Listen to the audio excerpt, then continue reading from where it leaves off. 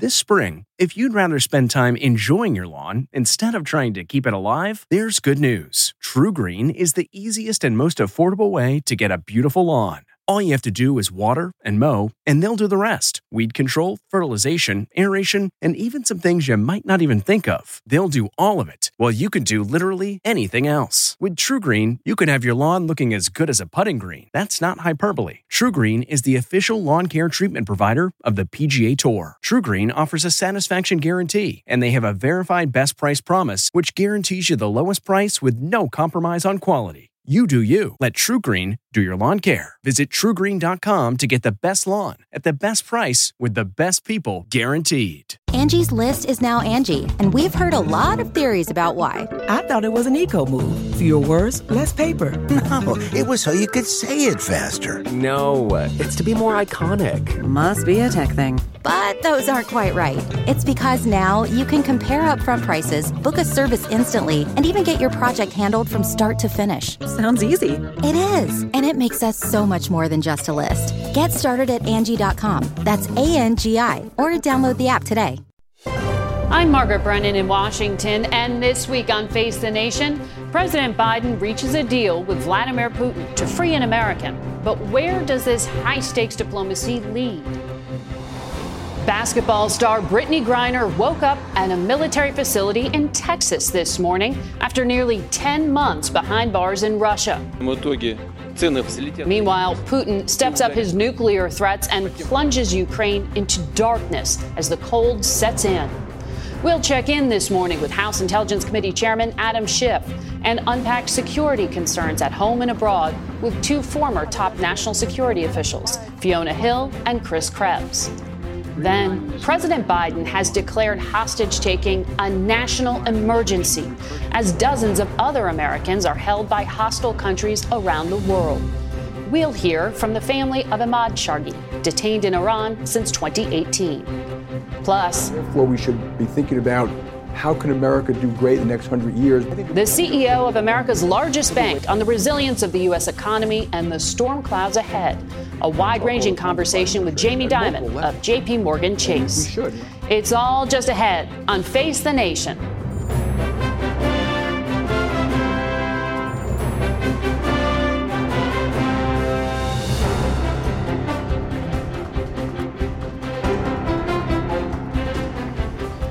Good morning and welcome to Face the Nation. With an historic midterm election finally over, Congress is set to take on unfinished business, including finalizing the investigation into the attack on the U.S. Capitol. But we want to begin with the latest on Russia. Joining me now is the chair of the House Intelligence Committee. It's Congressman Adam Schiff, who also serves on that select committee investigating the January 6th attack. It's good to have you here in person. Thank you. Great to be with you. Chairman Schiff, Vladimir Putin said on Friday that it was the FSB, Russian intelligence, and the CIA that had contact to negotiate this prisoner swap of Brittany Griner for Victor Bout, the arms dealer. What did you think of this trade, and why did Vladimir Putin want Bout so badly? Well, I'm thrilled that Brittany Griner is home. I think whenever an American hostage is released, it's cause for celebration. But it's hard. Two other Americans, Paul Whelan and Mark Fogel, remain held in Russia. And whenever you trade an innocent American for a guilty Russian, it's an incentive to other despots to essentially grab an American, use them as a bargaining chip. So it's hard. And I'm so impressed with both the Whelan and Fogel families for their gratitude that one American is free, but we need to continue working. I know the Biden administration is to release these others. In terms of Putin, he gets an arms dealer back. He also knows that he can just roil the American body politic by picking one to send back to the United States and leaving others in custody in Russia. He knows just what that will stir in the United States of America. So this is calculated on his part. But look, for Russian citizens watching this, I don't think they're particularly thrilled to get an arms dealer back. And what they're most concerned about right now is they're being used for cannon fodder in Ukraine. So this is an effort to just roil America. Yeah. And Well, that's, I think, what he gets out of it. Yeah. It certainly kicked up a lot of political blowback. But Vladimir Putin also did say more swaps are possible, which, of course, raises hope for Paul Whelan. But as you just said, you believe this trade does incentivize hostage taking. It puts a higher price on the head of your average American, and certainly an American celebrity, as Brittany Griner was. I think all Americans have to realize that whenever they go to a place like Russia or Iran or North Korea, that they stand the chance of being grabbed for no reason at all except to be used as a political chip. And it ought to make all of us think long and hard before going to these places. These are despotic regimes that have no view of the sanctity of human life or human rights, and they will do whatever they need to do. Mm-hmm. And the Biden administration is moving forward to try to sanction those that are involved in this kind of hostage taking. But that only goes so far in the best of circumstances. Yeah. Secretary Blinken said he was working with about 60 different countries to try to form some sort of alliance here. But every time you get a prisoner swap, it sort of works against that. It does. I mean, this is why they're hard. And, I think for some of my colleagues in Congress, it's easy for us in the cheap seats to say, I would have gotten a better deal. I would have gotten them all out. But unless you're sitting where President Biden is and you know exactly what the state of the negotiations are, you really can't. You can't claim that this wasn't appropriate. That's the responsibility that comes when you occupy the Oval Office. We also heard from Vladimir Putin that he said it was President Biden's idea for the head of the intelligence service to meet with CIA Director Bill Burns, as they did a few weeks ago. Do you think that contact should continue at that level? And what is it that you think the intelligence community needs to be most focused on? As we heard Putin again twice in the past week, a saber rattle when it comes to the nuclear program. I think there are circumstances in which it is valuable to have our head of intel meet with their head of intel, even when the Russians are at war in Ukraine and we are strongly backing Ukraine. There's a long history of this, of these kind of private communications to keep the lines open, to make sure that we don't get into a direct shooting war with Russia, that we don't get into some kind of a nuclear confrontation. We are lucky to have Bill Burns, who is a career diplomat, who happens to be the head of the CIA now, engage in those kind of discussions. So I do think they can be very valuable. Do you think the risk of direct conflict is growing? I think it is growing. I think it is manageable, and I think the Biden administration has done a remarkable job in managing that and not letting it get out of hand. But you see Putin continue to rattle the nuclear saber, which is extremely dangerous. It can't deter us, though, from giving our full and complete support to Ukraine. They are fighting valiantly, and democracy itself, I think, is the cost of this struggle. I want to ask you about democracy here at home. As we mentioned, you were on that January 6th committee, and I understand you have a meeting today. Chairman Thompson had said at 1 p.m. there's going to be a sort of report passed from one group to the main committee about criminal referrals. Reportedly on that list, former President Trump, former Chief of Staff Mark Meadows, Rudy Giuliani, Jeffrey Clark, John Eastman. Is there a consensus on whether to send a referral for criminal prosecution to the Justice Department? And would doing that be anything more than symbolic? I think we are in common agreement about what our approach should be. I'm not ready or authorized at this point to tell you what that is. We are, as a subcommittee, several of us that were charged with making the recommendation about referrals, going to be making that recommendation to the full committee today. We will be releasing our report, I think, around the 21st. That will include whatever decision we've made on referrals. What I can tell you about the process is we're looking at what is the quantum of evidence that we have against individuals. What is the impact of making a referral? Are we going to create some suggestion by referring some that others there wasn't sufficient evidence? When we don't know, for example, what evidence is in the possession of the Justice Department. So if we do make referrals, we want to be very careful about how we do them.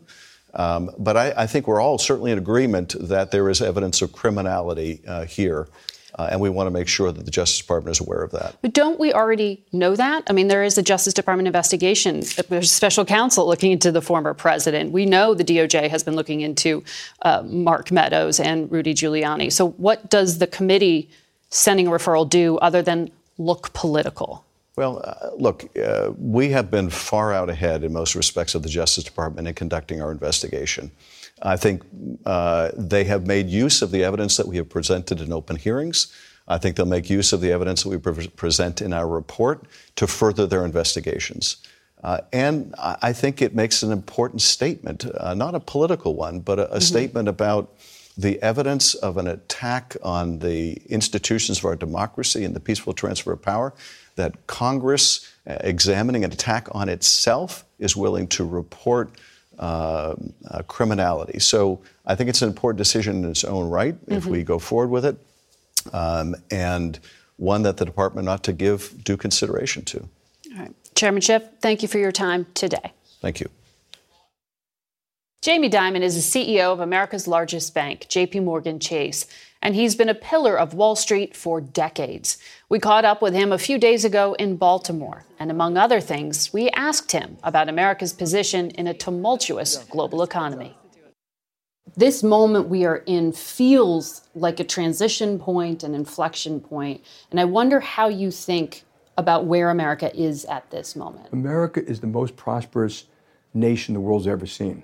Our basic principles of freedom, freedom of speech, freedom of religion are unbelievable. The innovation is unparalleled anywhere around the world. So start with that. It's an amazing position of strength. The economy is going through a bunch of things, and we don't always really know whether you have a mild recession or hard recession. And if it happens, we're going to be fine.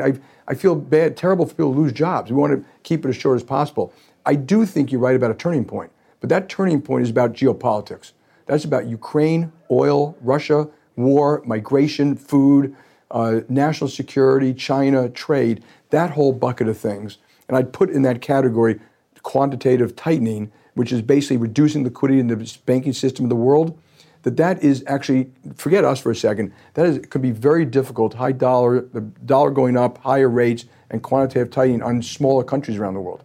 The World Bank and the IMF have been warning about this for a while. And so I'm saying you got to put that whole mix in what's happening in geopolitics. Ukraine is a turning point where, maybe all this illusion that we had that somehow the world's at peace and everything's going to be fine, that should have been shattered. And therefore we should be thinking about how can America do great in the next 100 years? What policies should we have?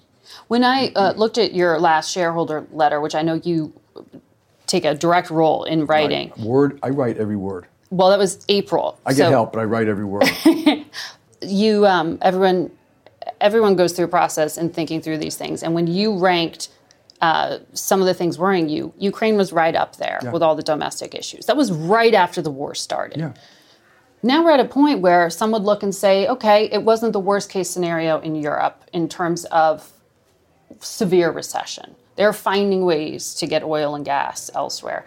Do you think in the same way now as you did then in terms of risk? I think even more so.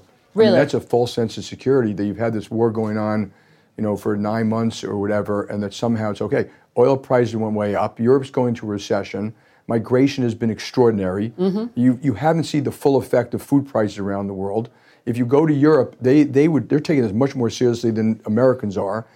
They're on the front line. You have those missiles going to Poland. You have basically nuclear blackmail. I mean, it is as serious as you can get. So we should all hope it goes away, that there's some kind of armistice or settlement, that's good for Ukraine, by the way. The danger of this war is extraordinary, and it can go on for years. But this oil and gas thing, it looks like the Europeans will get through it this winter. But this oil and gas problem is going to go on for years.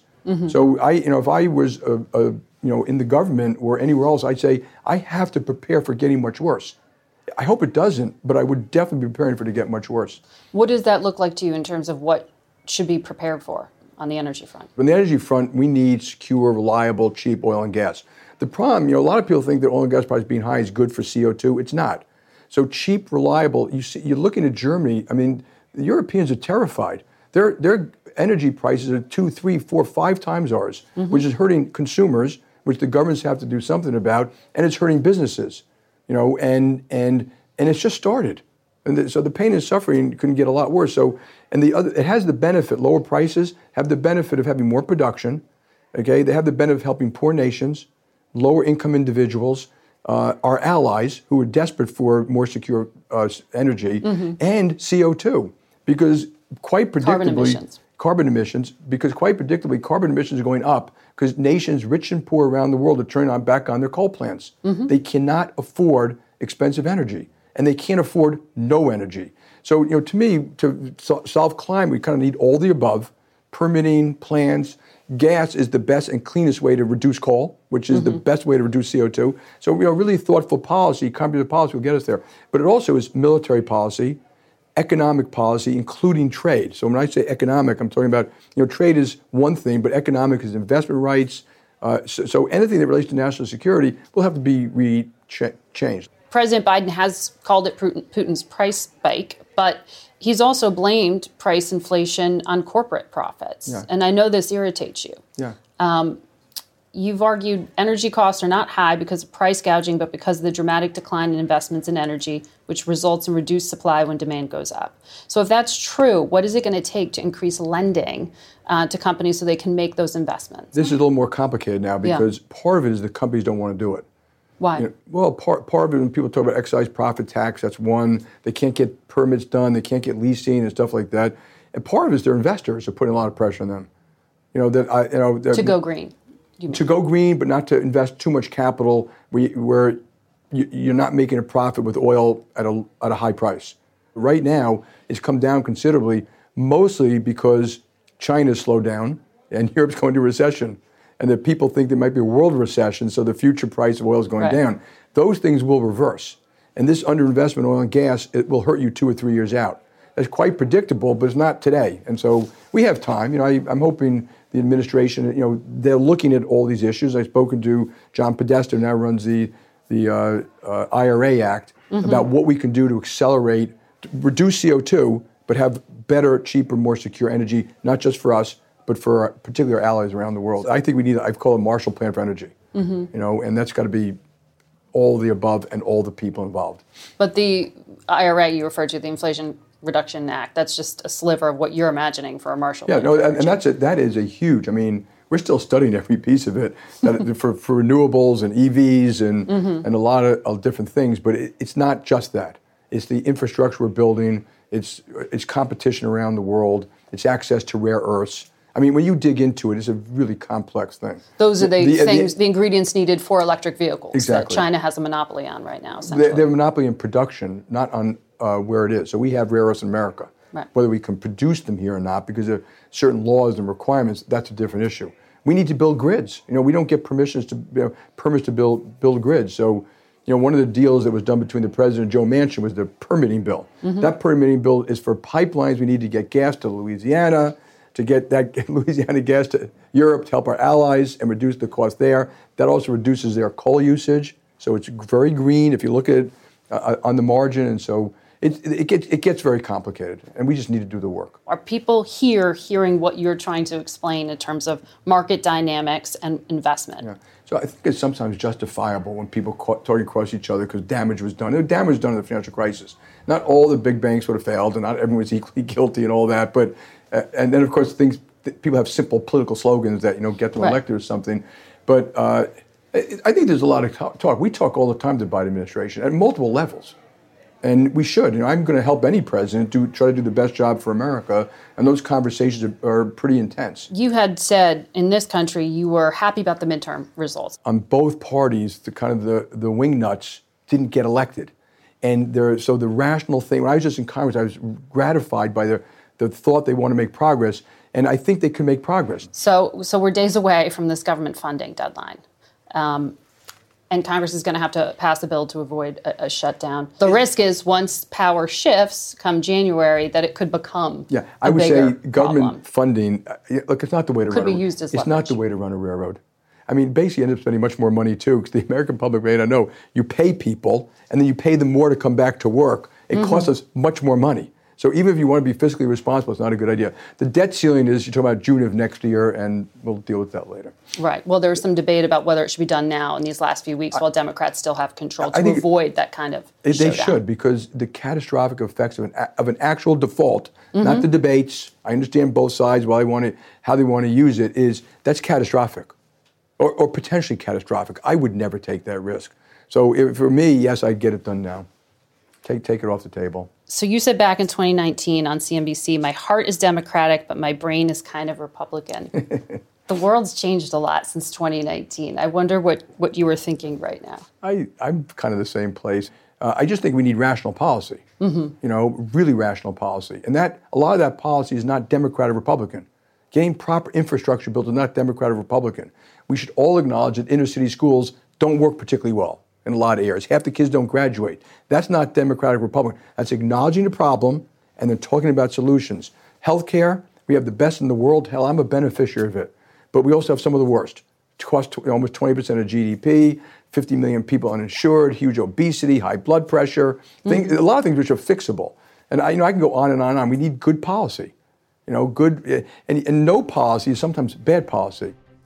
Face the Nation will be back in 1 minute with more from our interview with Jamie Dimon. Stay with us. Looking to instantly upgrade your Mother's Day gift from typical to meaningful? Shop Etsy. Get up to 30% off well-crafted and personalized gifts from participating shops until May 12th. This year, embrace your creative side. The side your mom gave you. And shop Etsy for custom jewelry, style pieces, home decor, and extra special items she'll adore. Need something original and affordable for Mother's Day? Etsy has it. Shop until May 12th for up to 30% off gifts for mom. Terms apply. This episode is brought in part to you by Audible, your go-to destination for thrilling audio entertainment. Whether you're looking for a hair-raising experience to enjoy while you're on the move or eager to dive into sinister and shocking tales, Audible has an exclusive collection of thrillers from best-selling authors that will keep you on the edge of your seat. Like James Patterson's first audio-only thriller, The Coldest Case. Experience stories like never before, where every chilling detail is brought to life by captivating sound design. Plus, as an Audible member, choose one title a month to make yours forever. And now, new members can try Audible free for 30 days. Just visit audible.com/WonderyPod or text WonderyPod to 500-500. That's audible.com/WonderyPod or text WonderyPod to 500-500. Here's more of our interview with JP Morgan Chase CEO Jamie Dimon. I want to ask you about China. It looks like they are loosening some of their COVID restrictions, maybe moving away from COVID zero. How do you see this impacting the long and short term? I think they want to get their economy going again. And that's a function of capital, COVID laws, trade, and things like that. And they've just started to have real conversations, or they said they're going to with the Biden administration. The most important thing about China and America is that we actually talk, that we actually get engaged at a detailed level about where we agree, where we disagree, and try to resolve these things. Then also work on some of the things we got to do together. Climate, terrorism, nuclear proliferation, bioterrorism. That's in all of our interest to fix those problems. And you can't do it without America and China. Because it's not just the second largest economy in the world. Our countries are incredibly intertwined. They're incredibly intertwined. But what you really need is American leadership to do this and to bring our allies in. Mm-hmm. If we do it just bilaterally, it will not work. Because the Chinese will go negotiate separate, better deals with God knows how many different countries. So we need to do it kind of in combination with allies. So the U.S. and China are in direct competition, and the chances of conflict are rising on the national security front. The former Goldman Sachs CEO and Treasury Secretary Hank Paulson has warned the two economies are just too intertwined to separate at this point. How do you think about that and the increased conversation about trying to find separate supply chains and weaning ourselves off of cheap Chinese manufacturing? Yeah. What we need is tough negotiations. And you've already mentioned, so national security, that's going to be about semiconductors, rare earths, penicillins. Mm-hmm. That's unilateral. The Chinese do that, we do it. Most businesses support it. That gets very complicated when you talk about export controls and investment controls. But basically, the government's working with people like us and a lot of other companies about how do you implement something like that that is good for national security, but doesn't diminish American business doing well overseas. Some of that alternative will be that we need better development finance, better diplomacy. We need better rules around how banks or companies can go down and invest in foreign countries to do things that make sense. But you're just saying the State Department and those other sort of softer bits of diplomacy need to be beefed up. Immediately. Well, when you talk about, and you reference there, investment in semiconductors here, electric vehicles, that kind of thing. That's part of the Biden administration's domestic economic revitalization, but it is national security policy as well. There are some critics who say that that's causing a little bit of market distortion there. It does. I think, look, this stuff gets complicated, and remember, it gets written by Congress, and so the body is pretty good, but it has really irritated the Europeans because it's buy America, build America. It's a huge disadvantage for a part of the world we need really very good relations with. The president did say we can tweak it and modify it, and the electric vehicles. And I think that could be done. Yeah. But here's the really important part of this. It's not just that. If Europe goes its own way in trade, and they said they're going to do their own IRA bill, be their own trade bloc, buy America, buy Europe, build Europe, that is very bad for the global negotiators of trade. That is very bad for national security.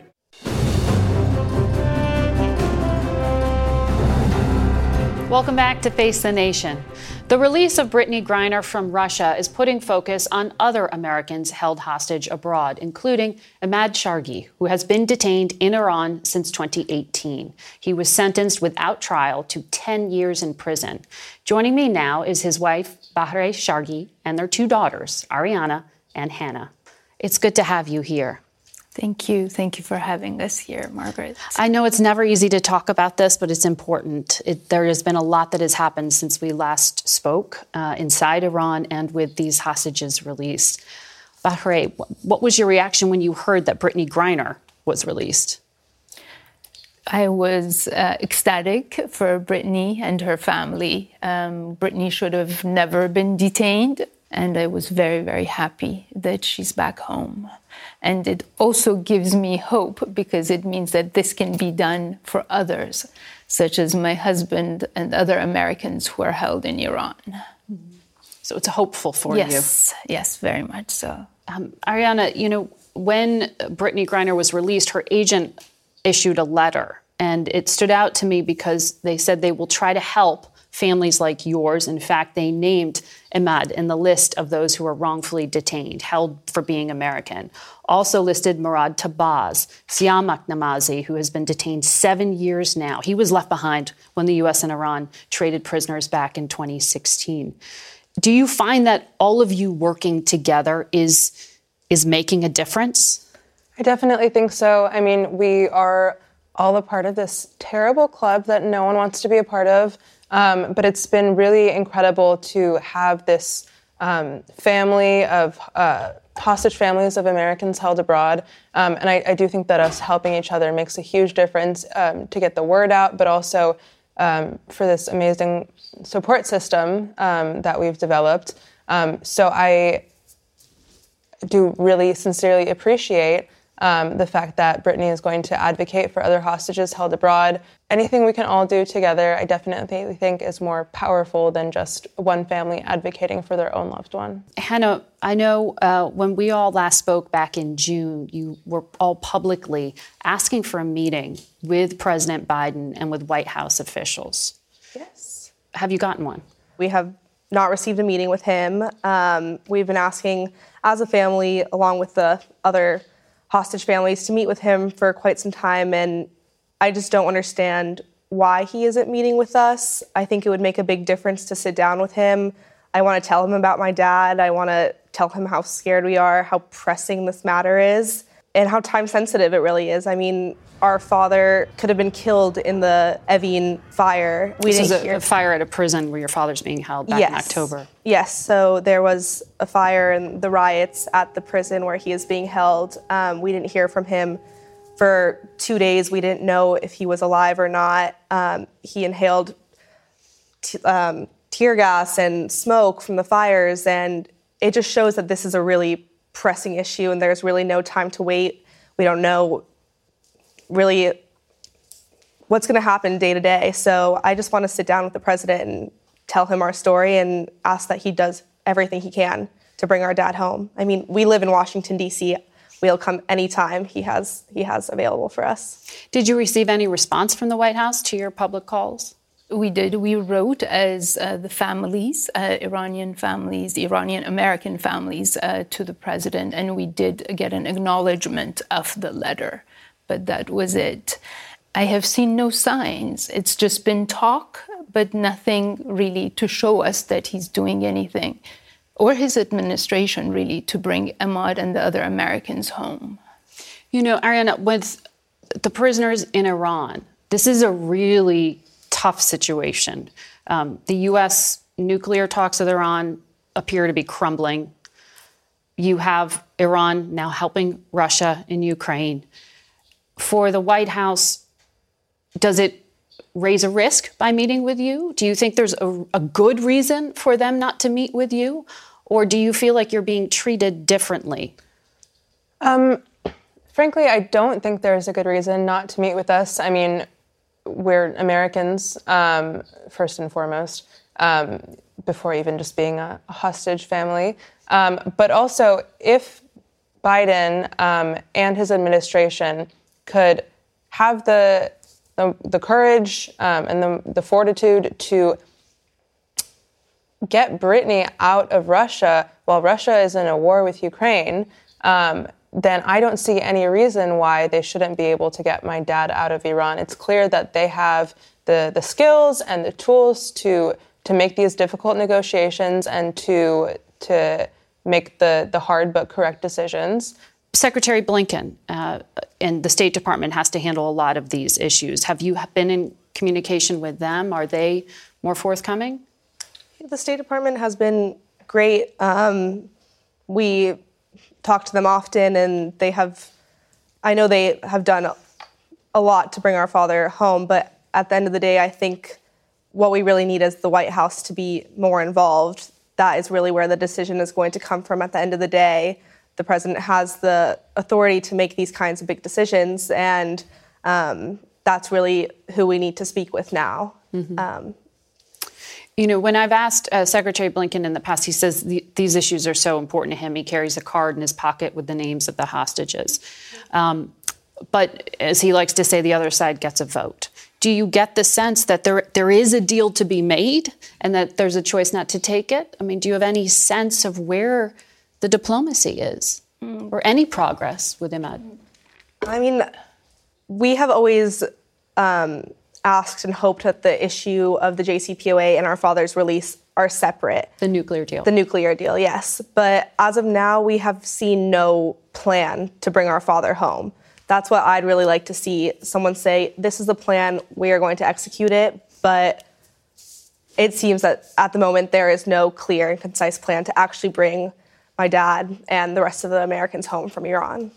And you tweeted the other day a pretty powerful tweet because the White House press secretary, Karine Jean-Pierre, was asked by a reporter about your dad on the day Brittany Griner was released. And she said she wasn't familiar with the case.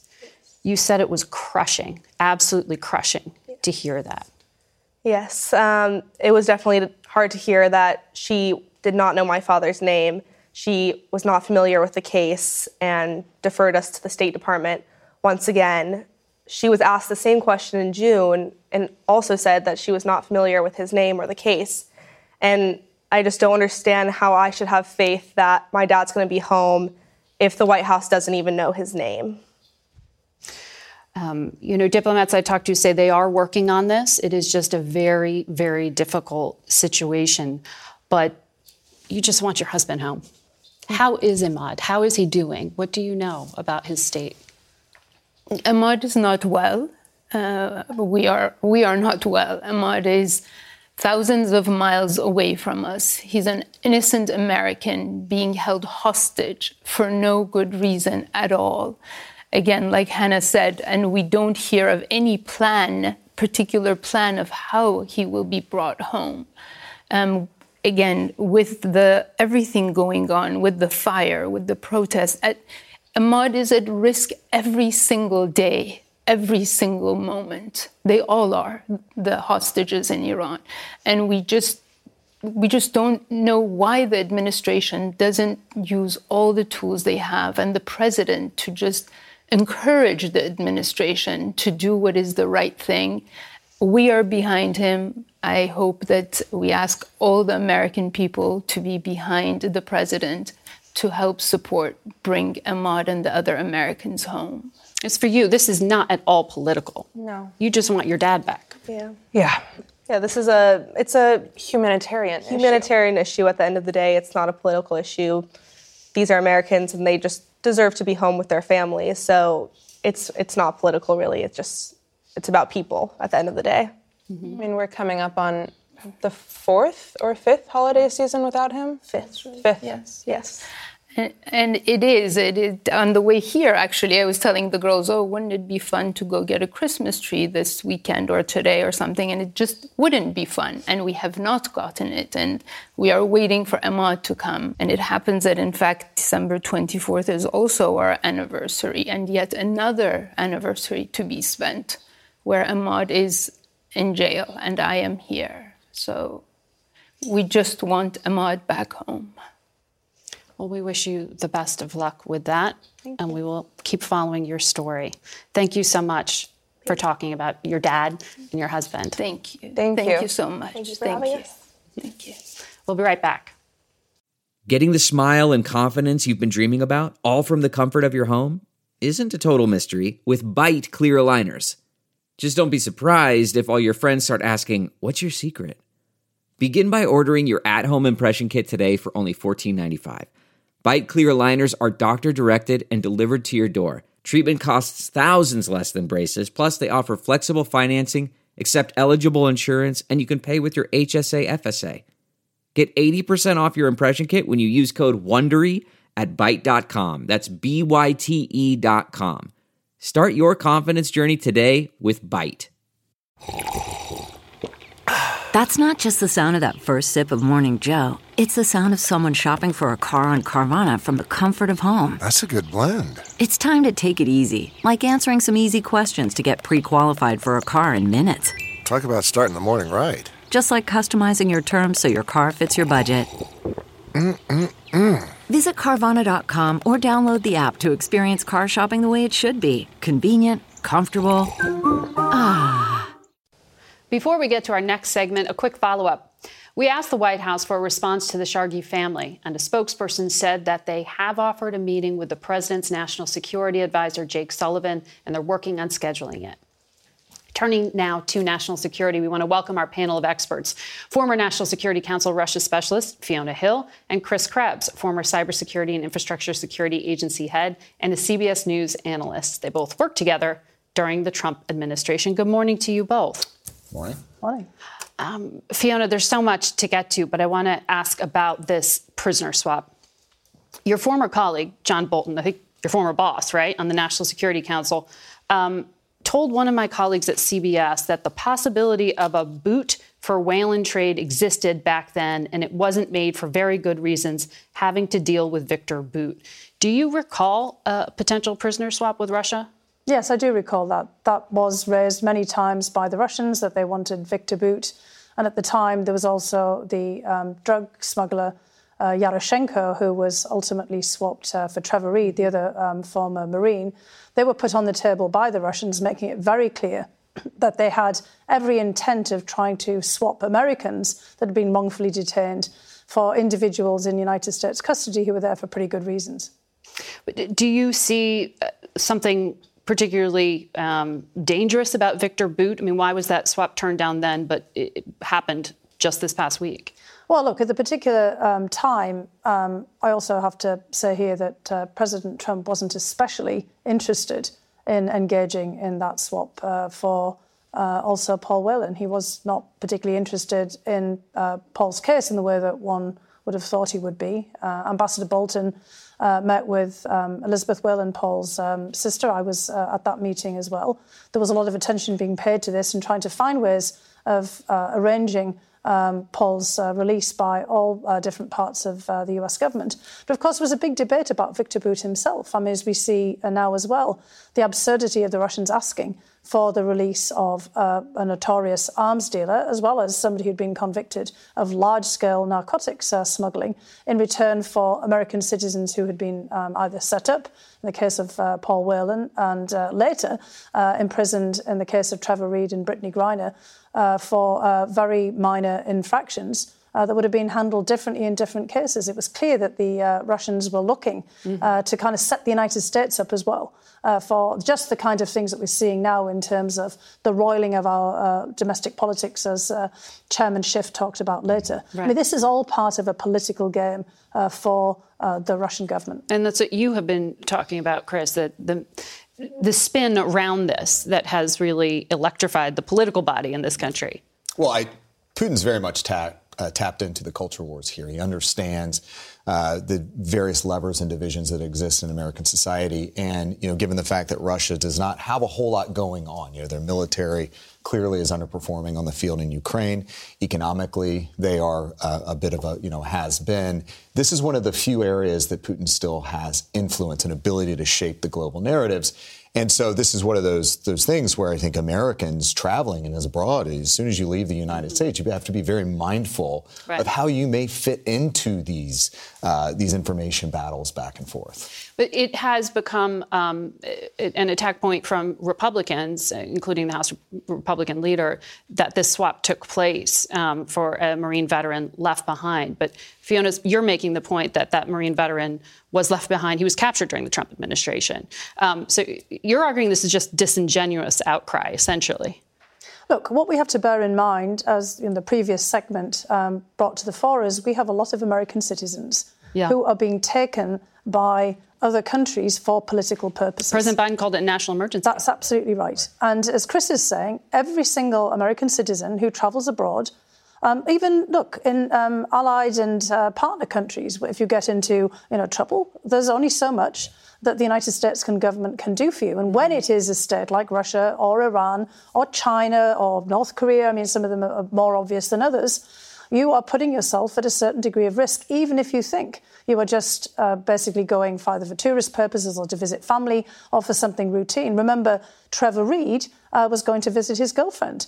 Paul Whelan was going to a wedding. And Brittany Griner was doing something that many other athletes do around the world, including Russian athletes here in the United States. If we think of Ovechkin, for example, playing one of the greatest hockey players here in the United States, playing for a Washington-based team. They were doing something that seemed routine, seemed completely ordinary, but found themselves snarled up in basically political games. And we have to be mindful of the fact that when governments do this, they're doing it for trading purposes, but they're also doing it to mess about in our politics. And we are falling every single time for this. The more that we fight with each other, the more that we play into their hands. And we also risk other Americans being taken because it's a way of influencing our domestic politics. It's interesting you connect all those dots there. I know, Chris, you have been watching just the conversation we have with ourselves on social media and how inflamed it is. When it comes to some of these more extreme groups, it's almost sometimes, it sounds so absurd, and yet there are national security risks, as we saw in Germany this week, with this extraordinary arrest and attempted coup in Germany by people linked to QAnon. Right. I mean, it doesn't sound real, but it is. Well, the QAnon piece, I think it's a reminder or confirmation that QAnon is a global phenomenon that is catching on. And actually, I think in part what we're seeing now is that it's broadening and it's almost becoming mainstream. We have this attempted coup in Germany. We have January 6th and the efforts to overturn the January 2020 or the 2020 election that was Q adjacent as well.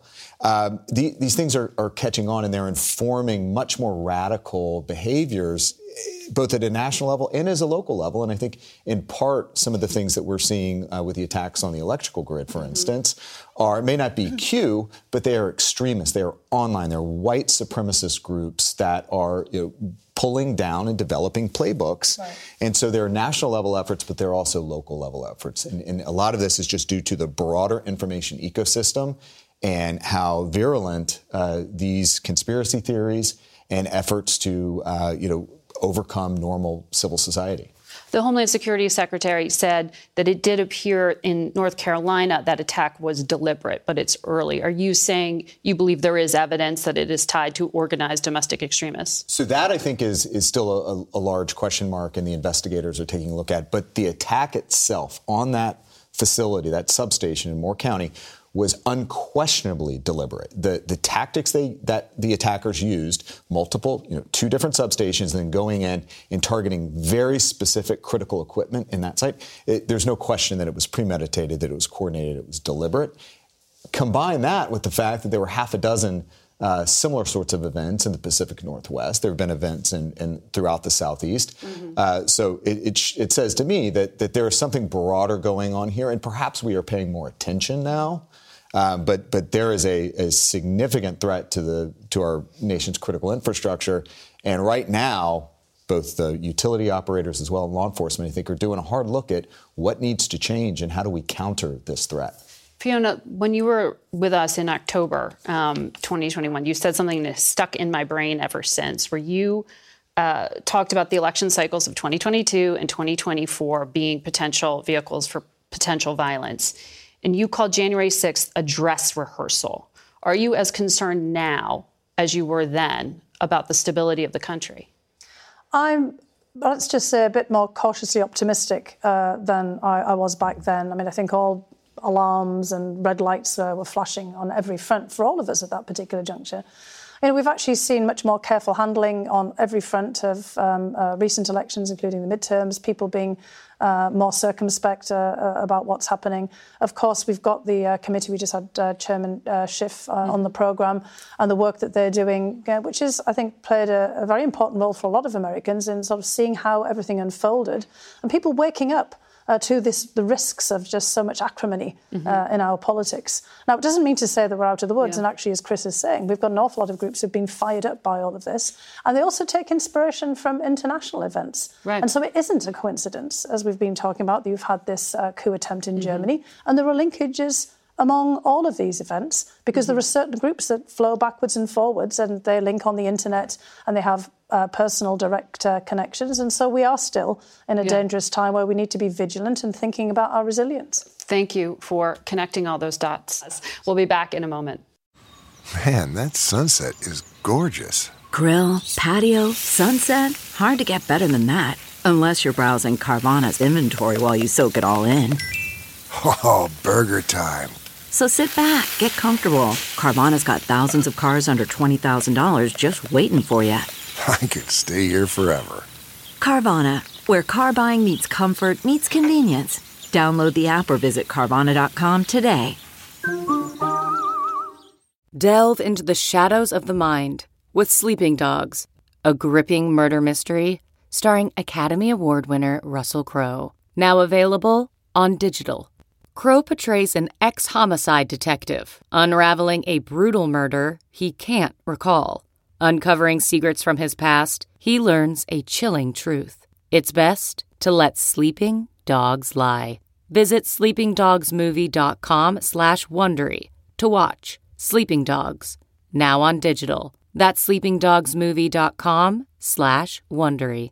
Jamie Dimon was in West Baltimore last week to mark the opening of Chase Bank's latest community branch, part of a $30 billion program that helps underserved communities improve banking access, financial education, and economic mobility. We asked him about the community banking program and the gaps that J.P. Morgan Chase hopes to address. So in coming in here, J.P. Morgan has to change some of the parameters because you're reaching people who are unbanked. Yes. How do you know if someone is creditworthy if they've never owned a home, they've never had a bank account? When you're here and you ask and you know the neighborhoods and you work with government, you do multiple things. You can use other facts that are not used in traditional underwriting. Like, have you paid rent for 10 years? So you and I would both say if there is a mother or father or family paying rent for 10 years, that's a good credit sign. So we take a little bit of a stretch on that. The government here came up with a very special program to put in the seed money to rehab the whole block. Once they rehab the whole block, we can step in and start making mortgages so people can buy the homes and live there. Mm-hmm. And so there are multiple paths to do it. On the Entrepreneur of Color Fund that we do, small businesses, we give them an advisor too. That gives us great comfort that they're doing the right things. In this moment we're in right now, you have mortgage rates, about 7%? 6.5%, yeah. It's hard to get access, but the Fed's also trying to cool off a housing market bubble. We look right through that, and we will look past the actual rates. And remember, the important thing about mortgages, and this is why I do criticize some public policy sometimes, mortgages are how most Americans got their net worth. Right. And if you can't get a smaller mortgage to buy a house, it's hard to build your net worth. Mortgages are also, by the way, how often people funded their small business startup. So it is absolutely critical. And one of the things we've been trying to change a little bit is because of all excessive rules now, and I'm not talking about things that would make risk worse, about origination, servicing, securitization, the cost of a small mortgage is probably 50 basis points higher than it should be. So that $150,000 mortgage or $200,000 mortgage is less affordable by a lot of people. And that's because of regulatory policy. That's not because of bank policy. The critic would say a big bad Wall Street bank is loading debt onto poor people. How do you respond to that? We're not trying to load debt on anyone. We want to make good mortgages. We want to do good small business loans. We want to educate people on how to open an account, how to save money. We've got products that are special for lower income communities and stuff like that. We are going to do that. It is good for this community. We'll be right back. Thank you all for watching. We'll be right here next Sunday. For Face the Nation, I'm Margaret Brennan. Today's guests were House Intelligence Chair Congressman Adam Schiff, JP Morgan Chase CEO Jamie Dimon, the wife and daughters of Ahmad Shargi, an American held hostage in Iran, former top national security officials Fiona Hill and Chris Krebs. The executive producer of Face the Nation is Mary Hager. This broadcast was directed by Shelley Schwartz. Face the Nation originates in CBS News in Washington. For more Face the Nation, we're online at facethenation.com, and you can follow Face the Nation and CBS Radio News on Twitter, Instagram, and Facebook. Face the Nation is also rebroadcast on our CBS News streaming network on Sundays at 1:30, 4, 10 p.m. Eastern, and again at 4 a.m. the next morning. And it's available through our apps, CBS News and Paramount Plus. If you like Face the Nation with Margaret Brennan, you can listen early and ad-free right now by joining Wondery Plus in the Wondery app or on Apple Podcasts. Prime members can listen ad-free on Amazon Music. Before you go, tell us about yourself by filling out a short survey at Wondery.com/survey. Catch every episode of 60 Minutes, America's most watched news magazine show, as a podcast. Hear in-depth investigations across politics, news, and entertainment on your schedule. Listen to 60 Minutes ad-free on Wondery Plus. The Hargan women seem to have it all. From the outside looking in, we're blessed. My mom was amazing. But as detectives would soon learn, there was a lot going on inside the Hargan household. Ashley and I have been calling my mom and the house and Helen. No one's answering. 63-year-old Pamela Hargan gunned down in her own home. Her youngest daughter, Helen, lay dead upstairs. Patrol, when they arrived, assumed or thought that there might have been a murder-suicide. But for the detectives on the scene, there were things about the scene itself that were concerning to us on day one. Who would want to kill their mother and their little sister? There is no boogeyman here. It is exactly who we think it is. I'm Peter Van Sant from 48 Hours. This is Blood is Thicker, the Hargan family killings.